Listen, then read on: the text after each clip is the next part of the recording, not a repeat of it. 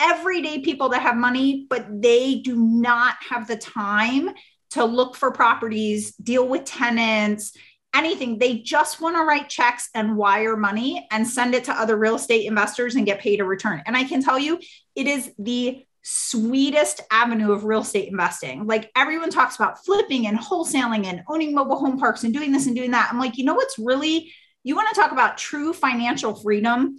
True financial freedom is writing a check and wiring money and having someone make payments to you every month and you do nothing. You're listening to Ice Cream with Investors, a podcast that is dedicated to teaching you how to better invest your money so that you can live a more intentional life. I'm your host, Matt Four, and it is my goal to teach and empower you to remove the roadblocks to your financial success. All right, welcome back to the show, everyone. Today we have on April Crosley. April is the founder of Crosley Properties, which focuses on income-generating properties throughout Berks County, Pennsylvania. April is also founder of the Lazy Girl REI, which is a site designated to help educate anyone interested in the intricacies of fix and flips, multifamily syndication, or really anything real estate. Even though April started off her investment journey as a young mother at the age of 16 and little financial education, she was able to retire from her healthcare career at the age of 35 through investing in real estate. April, welcome to the show. Thank you. Happy to be here. Excited to be here. Absolutely. Well, before we get started, we like to start with the difficult questions. What's your favorite ice cream? Favorite, so many. Mint chocolate chip, I'm craving right now. That's definitely one of my top favorites.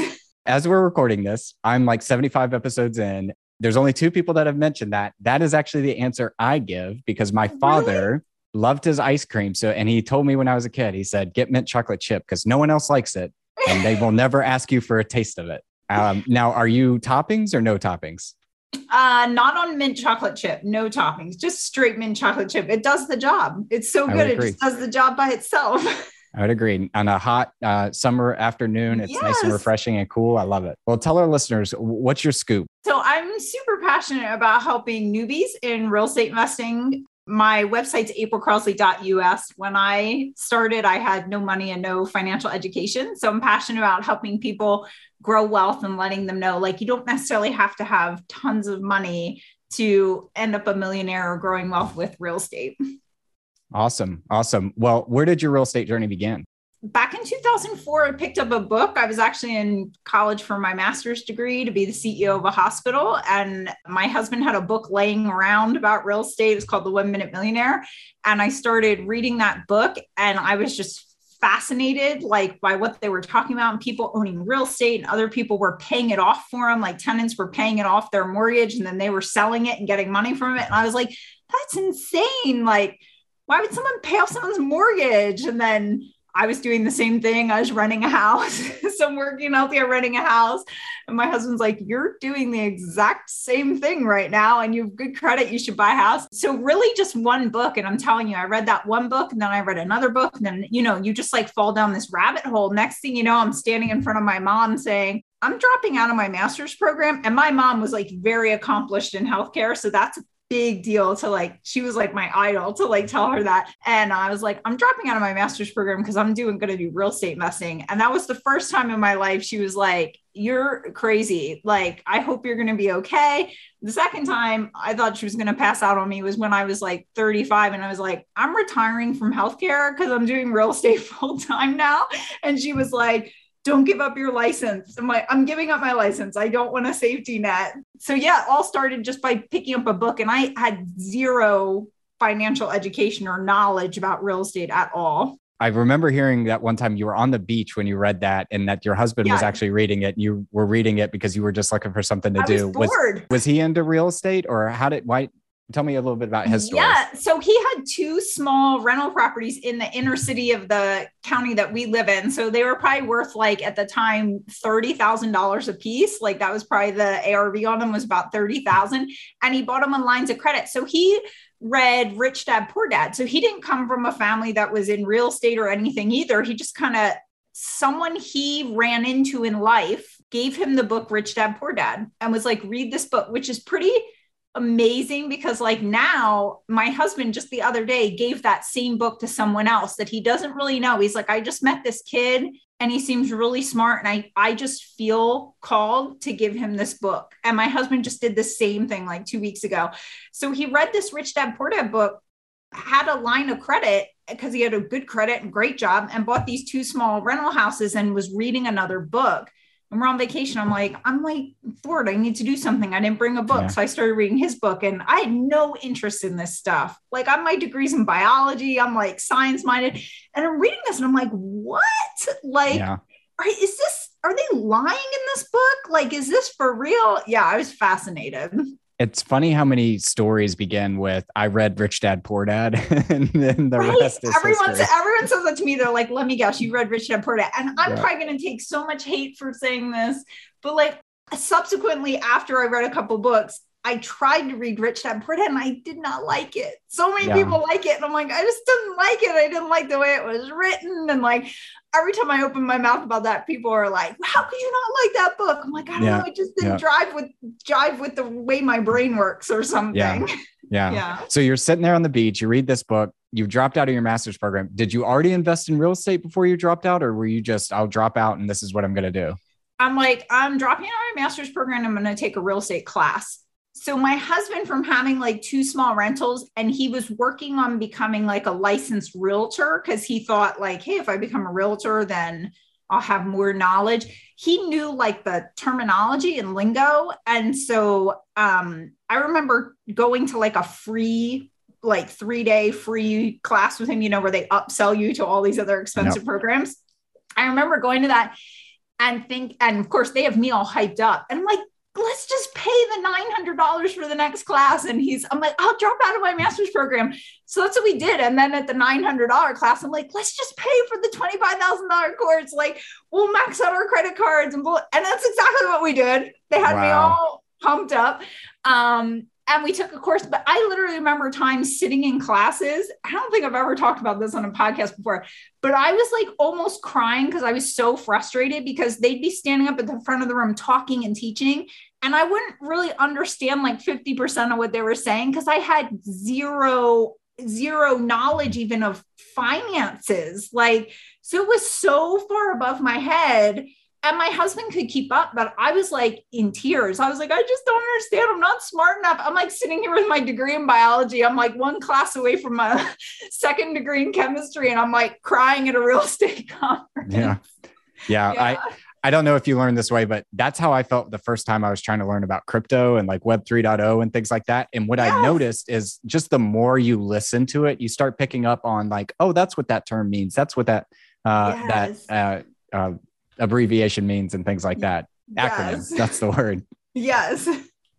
So what was your first property? I think I remember hearing a pretty interesting story about that, but what was your first property then? So our first property was a flip. So a wholesaler in my area that I met at a conference, okay, and he just happened to be in my area, brought us a deal and was like, hey, I have this great deal. I have no money. Do you want to buy it? I'm like, yes, I want to buy it. So I took it to my husband and was like, hey, this looks like it could be a really great deal. I want to buy it. My husband was like, we have no money to buy this. And I'm like, I know, but I want to buy it. So like, we had no money either. So my husband was like starting to work as a realtor. So he was getting around people that were like flipping and doing things. So he knew someone. He's like, there's this guy in my office. He flips houses. Let me just talk to him about it and see. So I'm like, yeah, talk to him. So he talks to him. And that guy's like, yeah, do you want a joint venture on it? Like, I'll bring the money, you bring the deal, and we'll do the deal together. And we're like, he's like, you can learn from me. He was like, so nice. He's like, you can like follow my contractors, learn from them. We were like, this is great. So we split profit 50-50 at the end, but the deal was like messy. It was like a drug dealer / addict who was like running from his drug dealer. So like after settlement, we go to the house and we show up, and the driveway has like a chain across it with like cinder blocks. Okay. And some scary guys, and our partner gets out of the car and I get out of the car. And my husband gets out of the car and he's like, we own this house. And I just remember our partner saying, well, here's like the HUD. We just bought it. We actually own it now. What was here? This drug dealer, the guy that sold us the house, owed him a debt. And he told us that he was using the money we were buying the house with to go to rehab, which who knows if he did that? I don't know. Yeah. But I just remember them telling me, get back in the car, get back in the car. Like they made me get back in the car because these guys were super scary. But we bought the house, we split the profit. And that's how I learned about private money, because our partner was like, I'll bring the money. And we're like, cool. And it ended up not being his money at all. And we didn't know that through the whole thing till the end, when the guy that lent the money on the deal was like, hey, I did the loan on this deal. If you do more deals, come to me. And I was like, okay. So then I was like, then my job solely became find more deals so that I can keep this guy's money working, because he wasn't happy because the flipper we partnered with was using his money less and less and less. So that's what he told us. He's like, now he's been doing this a while. He has his own money. He's not keeping my money busy, and I'm not happy about it. So if you find more deals, come direct to me because I want to lend to you and keep doing deals with you. And I was like, okay, well, I got to keep his money busier. He's not going to be happy with me either. Yeah. Yeah. Yeah. Well, I think, so you're the first person. I've done a bunch of research, and you, I would label you the private money queen, because you have a fantastic way of just describing all sorts of different creative ways to go out there and get money to do deals. I want to have this conversation, just dig in here. First, let's start with a baseline. What is private money? Yeah. So it's not a bank and not like a mortgage broker. It's just people like you and me that have money. And I do private money lending, and I've been doing it for several years now myself. So it's just people that have money. So like if I have, and they want to make a better interest rate on it. So if I have like 50 grand, I can put it in a bank account. It's going to make less than 0.25%. Like you can go to bankrate.com and see the interest banks pays. Yep. Like so pathetic. Or I can lend it to a flipper at 10, 12, 15%, or I can put it in apartment syndication and get like a 7 to 9% cash on cash return. So it's everyday people that have money, but they do not have the time to look for properties, deal with tenants, anything. They just want to write checks and wire money and send it to other real estate investors and get paid a return. And I can tell you, it is the sweetest avenue of real estate investing. Like everyone talks about flipping and wholesaling and owning mobile home parks and doing this and doing that. I'm like, you know what's really, you want to talk about true financial freedom? True financial freedom is writing a check and wiring money and having someone make payments to you every month, and you do nothing. Like I don't switch over utilities. I don't talk to tenants. I do nothing. It's amazing. It excites me every time. I love it. Yeah. Part of my real estate journey is I scaled to that 10 single family limit where all of a sudden you don't fall in the Fannie and Freddie box anymore. And I had to figure out which side of this equation do I want to be on? Do I want to go continue down the traditional finance and find credit unions and regional banks or things like that? Or do I want to look into the private money? And now that I'm on the lender side of the private money, I definitely love that side a lot more, because I'm not dealing with headaches of the tenants, any kind of rehab issues, managing contractors and things like that. But when I think about private money, I really think about like from the borrower's perspective and the lender's perspective. So if we can, I want to take the borrower's perspective there. So if I'm a borrower, I've got this property. You're hearing in today's market that people are buying everything in cash. Really, they're not. They're getting it from private money lender. But you mentioned terms of like 10, 12, 14% and things like that. Help us understand, like, why does that make sense for a borrower to get money at that expensive rate when bank notes out there are 3.5%, 4%? Yeah. So it's honestly short term. It's best used short term. If you're talking in the sense of flipping or doing a BRRRR strategy, you definitely want to use it short term. So I tell people the goal is to be in and out in 6 months. So the private money lender.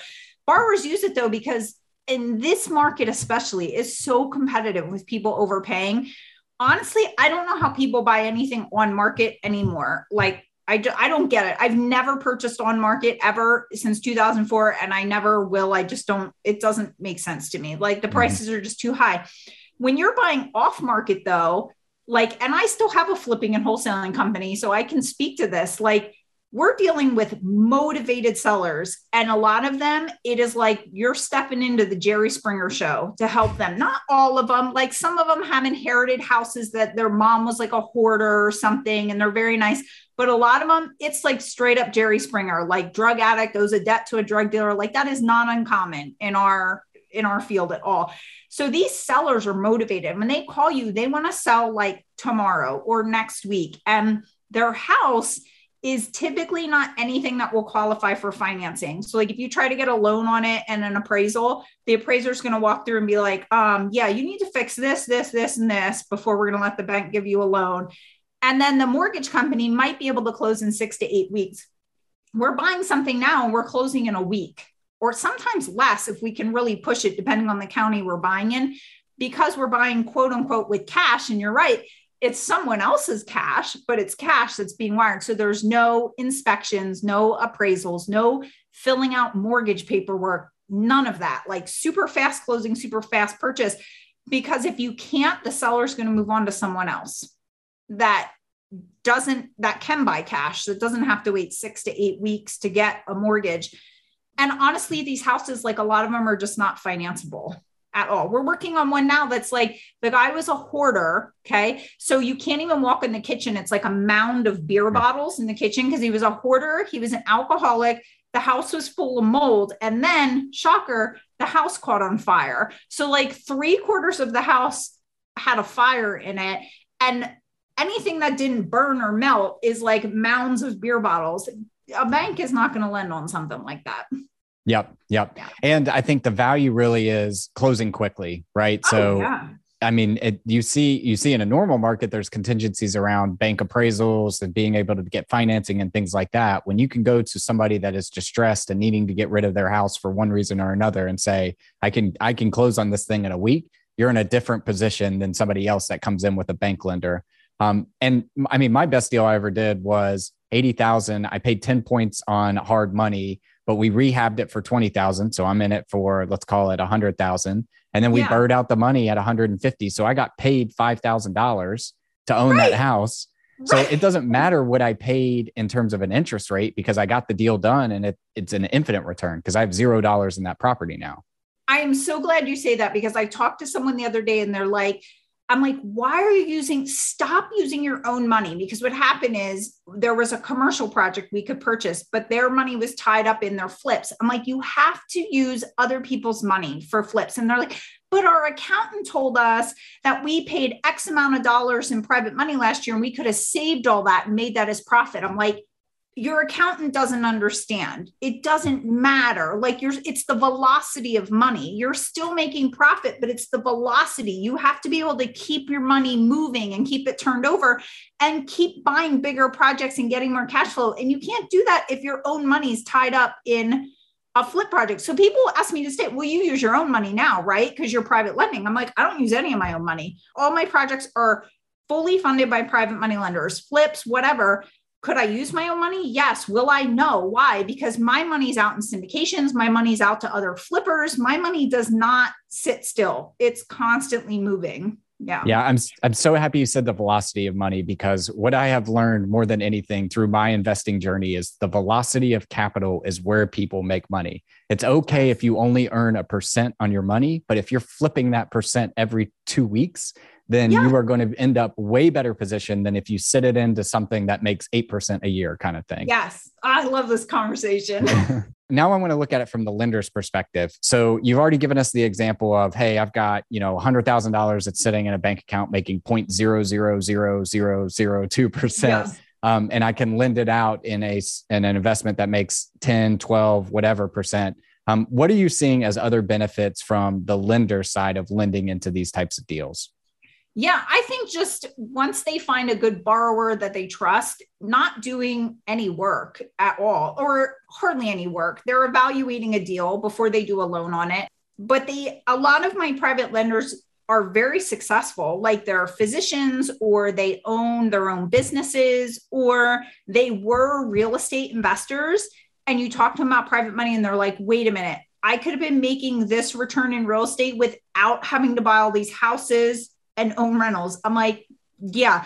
I was just telling a friend at lunch today, I'm like, he's a physician. I'm like, and he's telling me about physician friends that want to get into real estate. I'm like, well, thank God you're educating them because I swear like twice a week, I talk to a physician that reaches out to me. That's like, my accountant told me I should buy rentals to get tax deductions. And I hate my life and I hate my rental properties and I hate my property manager. Like what? Why did my accountant tell me this? I'm like, not sure. Cause you could have invested in a syndication and you could have gotten the same tax deductions. So like, your accountant's making your life miserable because they're not educated enough about how to get you tax deductions. So for them, it's being able to make the return of real estate without investing in real estate. Not everyone loves real estate. Like for those of us that love real estate, we want to think like, why wouldn't they just buy real estate themselves? Why wouldn't they just want to do it themselves? They don't love that. They love being a doctor. They love having their own accounting business. They love what they do, but they also know their money's not making any money in the bank. Like they're smart people that are doing this. Yeah. Yeah. And I think there was a couple different instances that happened with my single family portfolio, where I was like, okay, I don't want to be on the other side of this. I'll keep these. I don't necessarily want to sell them off. Maybe we can chat about that because the market has just gone gangbusters in the past 2 years.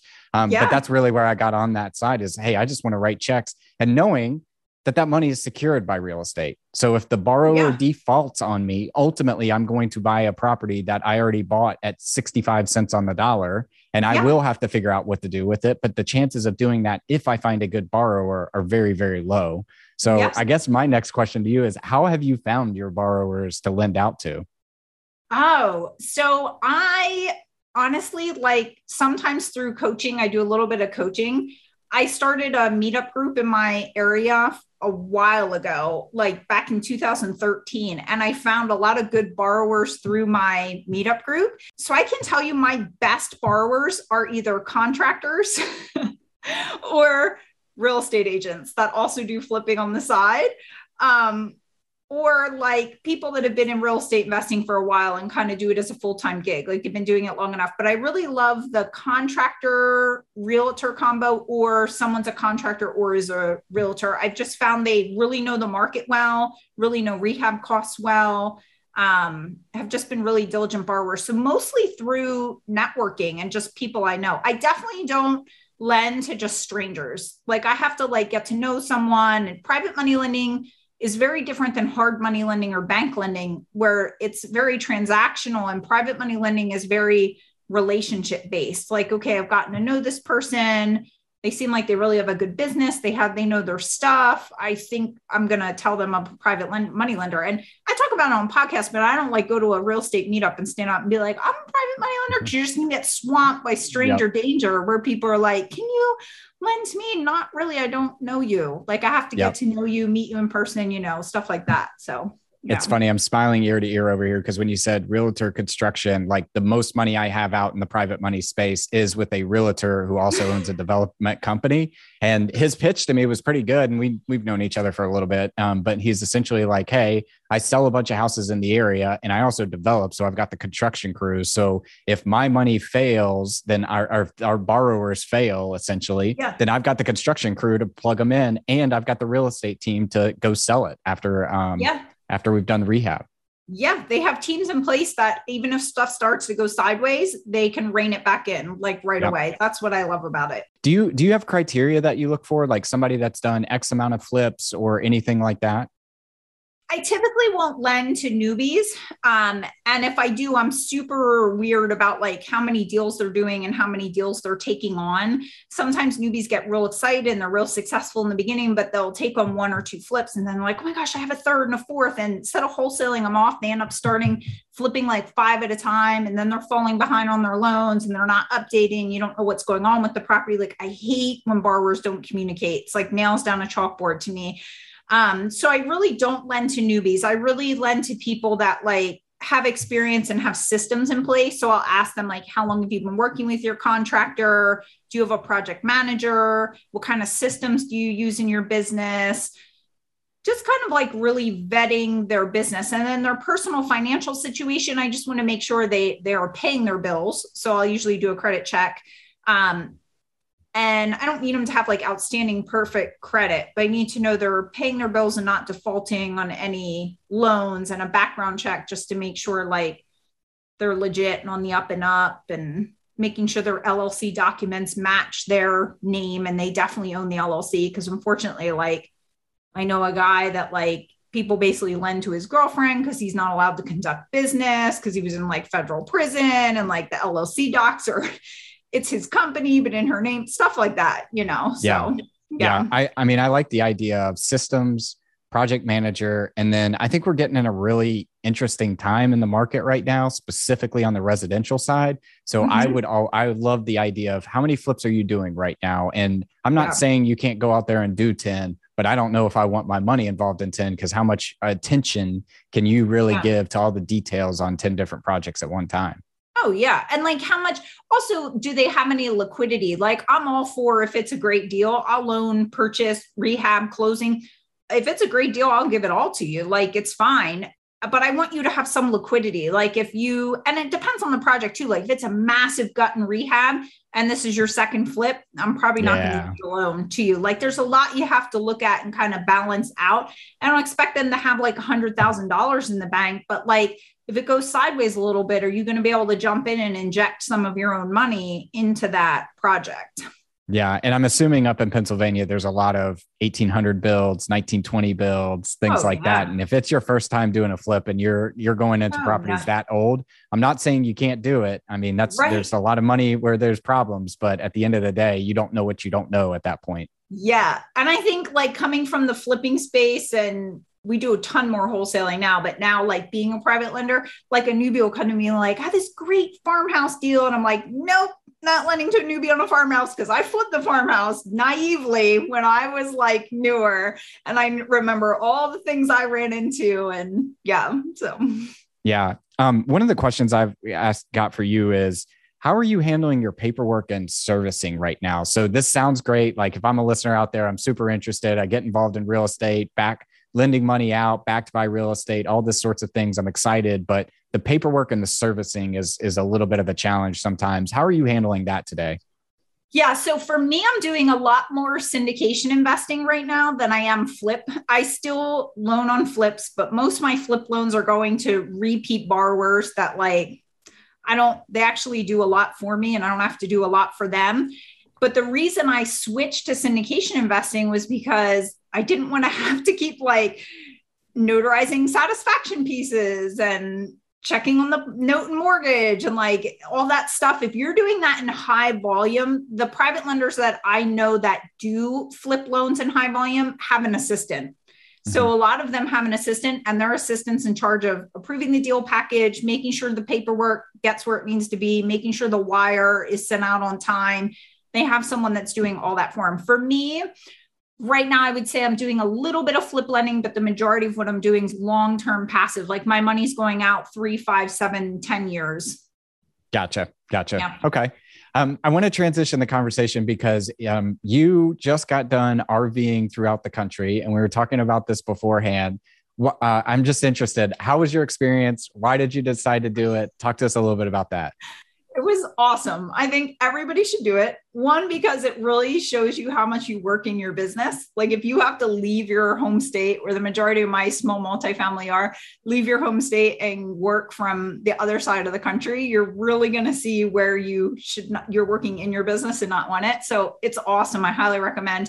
We were snowbirding for like 3 years. So we'd go from Pennsylvania to Arizona in the winter and then come back.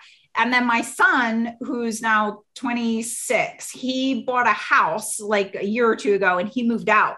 And when my son moved out, he's our only son. My husband and I are looking at each other like, okay, now we're in this big house and nobody else is here. Like, we're living by ourselves and we can work from wherever we want.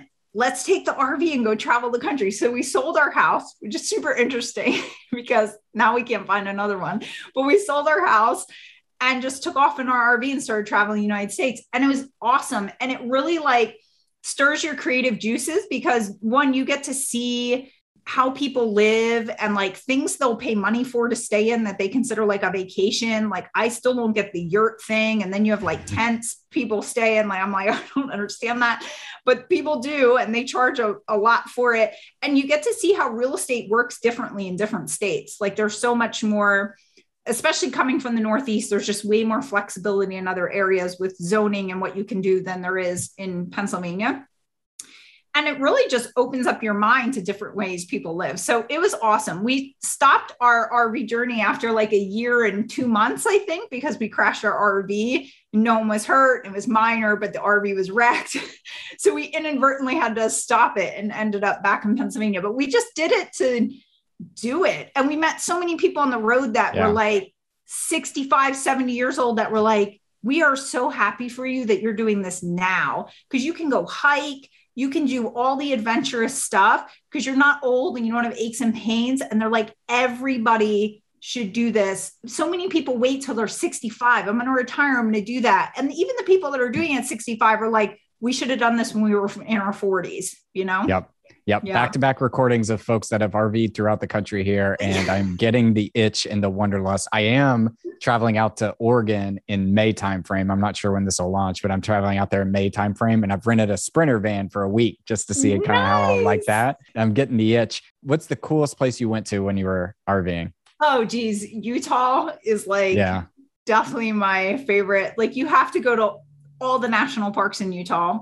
I mean, hands down, it's just jaw dropping. And Glacier National Park is like beautiful. One of the most beautiful things I've ever seen. I used to go out of the country on vacation, like Mexico and the Dominican and Jamaica. And after the RV trip, I'm like, I do not feel the need to do that at all. Like the United States is so incredibly jaw dropping, beautiful. It's amazing. Yeah. I haven't spent much time in the Pac Northwest, but one of my favorite regions in the world is the Alps region. And I remember coming back just thinking, I love this place, but there's so many cool places in America I still haven't seen. And we have almost everything, beaches, tropical weather, Alaska, just everything here too. So you mentioned your son. Is he involved in your business at all today? What's his background? What does he do? Yeah. So my son worked in construction for a while. When he graduated high school, he was like, I don't really know what I want to do. And I'm like, then don't go to college. Like, I'm not going to push you to go to college if you don't know. Don't waste your money or my money. Just figure out what you want to do. So he went into construction, worked in construction, then became a realtor. So that's still what he's doing to this day. He's a realtor. He actually, his house, he just bought a year and a half ago or 2 years ago. He's moving out of there and turning that into a rental because he's moving to another house. So he basically house hacked, fixed it up while he lived there, moving out, which is how we started buying rentals after we did our first flip. And now buying another house. So hopefully he'll buy more. He's actually doing his own marketing now and everything. It's funny with kids. I don't necessarily want him to live the same life I did, but I think it really hit him when my husband and I left and went and traveled the United States for over a year. I mean, he came out and visited us twice. And that's when it hit him like, how are you doing this? Like, this isn't normal. Like most parents are not doing this at your age. Like most of my friends' parents are like working. And I just remember him coming to visit and being like, I want to do this. Like, I want to have enough freedom. And you don't have that freedom when you're a realtor. He's like, I'm going to have enough freedom to just travel around the United States and just go and just see everything and do what I want. So that's really kind of like lit a fire underneath him. Yeah. Did you teach him some of what you were doing in the business along the way, or did he just pick that up through osmosis? What did that look like? So I actually haven't really, I mean, there were times that he would help me with marketing stuff. So he has a good like knack for some of the marketing because he'd help me stuff envelopes and he'd see my letters and things like that. But even when he bought his first house, I think because I do so much real estate and everyone knows him in real estate, he didn't even take me with him to look at his first house. Like didn't want me. He was like under contract. They accepted his offer and he was like, I'm buying a house. And it was like 45 minutes away. I've never saw it or anything. Like he was kind of just independent. I want to do this on my own. Now we have conversations just about like my systems and what I do and stuff like that. But prior to this, he was basically just like asserting his independence and learning on his own. Like he'd pick up stuff from hearing what we do. Like I'm very super proud of, I grew up with no financial education. So like when he started first working, he was working when he was like 15 or 16 in a grocery store stocking shelves. So he would get his paycheck and I would tell him, now that you have your paycheck, you're going to pay yourself first. So take 10% and put it in a financial freedom account and set that money aside. And then you're going to take 5% and you're going to put it in a play account and you can do what you want with that. But then you're going to take 10% and give it to charity. And then you're going to take the rest and you're going to pay like your cell phone bill and whatever. No one ever did that. for me when I was younger. So then he had like a financial freedom account. So then he's like, well, now what do I do with this money? And my husband dabbles in stocks and stuff, and he didn't have enough for real estate. So my husband's like, well, you should open this and invest in this, this, and that. So they talk about that together. Like I had zero anything when I was his age. So I feel like just from your kids are always watching. So even though they might not be like, oh, I love real estate investing, I want to do exactly what you do, they're always watching and learning from you, you know, and you have the opportunity to set them up for a way better life than what you had, you know?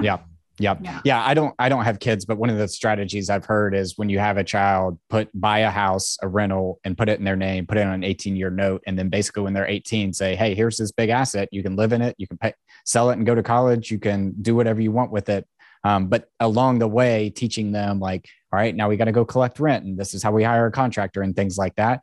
And so I'm always interested to hear like how people that are into this in this space and investing teach their children along the way, or do they try to let their children find their own way around it? I try to let him find his own way, but if you talk to him, he'll be like, I remember being little and going to rental properties with you and painting and watching you like hang smoke detectors and blah, blah, blah. And it almost like turned him off. Like, I don't want that life. Like, I don't want to have to be like taking care of properties, because we did a lot of do-it-yourself stuff because we had to. We didn't have a lot of money. So we were like DIYs. Yeah, total DIY.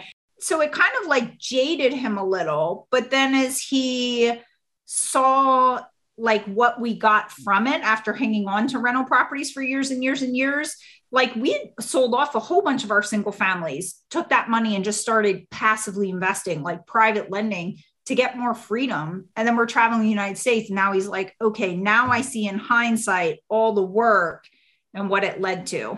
Yeah. And I think that's one thing my mom, she's not in the investing space or anything, but always tried to tell me as a child is like the decisions you make today have long-term consequences, and you got to always think long-term and things like that. And it's something as I've grown older, I feel like I'm decent at. Better than average, but it's something as a child I was absolutely terrible about. So I don't know how you go about teaching that, but I think certainly still at the age of 26, if he's seeing that, he's still early on in his journey to be able to kind of maximize that time. Yeah. And I always kind of like gave him opportunities I didn't have. Like we went on a mission trip when Hurricane Katrina happened, and like spent time down in Mississippi, like helping people down there. And he had an opportunity to go on a trip to Africa, to Kenya, with a family member. And I was like, go, like, I want you to go. And he went on that mission trip, and he will tell anybody, like, he's the most grateful person in the entire world. And he's like, I'm grateful because like, I've seen like a mother sitting in the middle of a desert, like cradling her baby after she just walked miles and miles and miles to get a bucket of water, like for her family. And like, I've been where people's homes have been flattened and they're like drinking pool water for days, living outside because they have no home down in Mississippi. He's like, I've seen those things. He's like, so what I have is abundant. Like I have so many things and such a great life. And he never complains. He never complains. Like he's so grateful for what he has. So I feel like sending your kids out so they can have experiences, you know, like go out into the world and see how other people live. People tend to like make a lot of money and then want to shelter their kids, and they keep them in one place, and their kids have no idea like how good they have it.